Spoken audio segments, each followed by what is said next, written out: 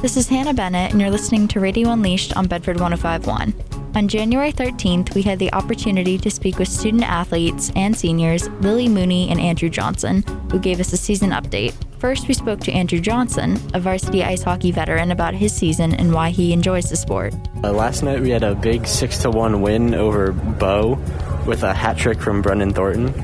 And my favorite part of the sport is the relationships that I get to build with my teammates. Next, we spoke to Lily Mooney, captain of the Nordic team, who speaks about how due to the lack of snow, it is difficult to practice. So far this season, we've had a little bit of a rough start just because of the lack of snow, which is not uncommon with Nordic. In the past couple years that I've done it, we haven't seen a lot of snow until the new year anyways, but it does make it a little difficult for us to practice the way that we would like to and get as much time on the snow as possible before we start our racing season. So what we do in that time is we roller ski, which is exactly what it sounds like. It's small skis basically attached to roller skates that we sort of skate around on to simulate the skiing action. In addition to that, we just do dry land conditioning, we run with our poles to get the arm motion down, and we just try to stay fit and hope for snow.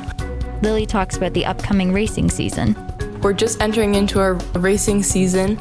We've got a couple of races coming up next week, and from there we'll have a pretty full schedule up until the beginning of March when we'll have our states competition. Lily expresses why she enjoys Nordic. It's a really relaxing environment, it's a really relaxing sport, it's a great group of people. I think I speak for everyone on the team when I say that we're all very close and the coaches are great, and it's just a very fun time and a great workout as well. It seems like the boys' hockey and Nordic seasons are off to a fantastic start. This is Hannah Bennett, and you're listening to Radio Unleashed on Bedford 105.1. Tune in for more next week.